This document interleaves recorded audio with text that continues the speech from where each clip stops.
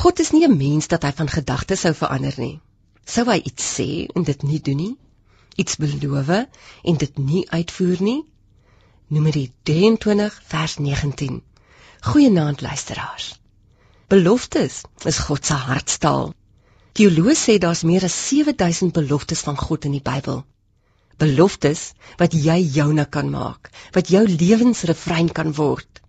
Dit beteken ook, daar's altyd nog 'n belofte van God wat waar vir jou kan word. Maak sy beloftes jou houvas op die lewe. Het jy al die belangrikheid van die betekenis van God se beloftes vir jou lewe besef? As jy een van God se beloftes in jou gebede insluit, dan weet jy bid in sy wil. En as God dit in sy woord sê, is dit alreeds waar. En as dit klaar waar is, gaan dit gebeur.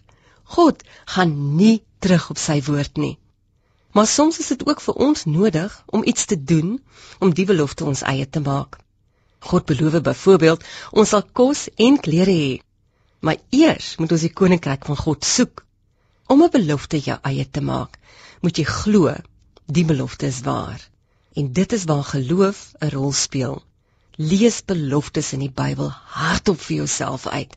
Herinner God dat hy dit gesê het. Vertel hom dat jy dit vir jou en jou omstandighede toeëis. En dan moet jy glo. Hou jou hart gefokus op hierdie belofte, moenie twyfel daaraan nie. Bid saam met iemand anders hierdie en ander van sy beloftes oor jou lewe. Verklaar dit hardop. Is jy nie opgewonde oor wat vir jou voorlê nie? Jy moet wees. Want mens hoor elke dag God se beloftes op 'n nuwe manier. En wanneer jy volgens sy beloftes bid, vra jy, Here, laat dit wees soos U beloof. Wanneer jy net 'n lysie van versoeke bring en hom nie aan sy beloftes herinner nie, sê jy eintlik, laat dit wees soos ek sê. So bid volgens sy beloftes.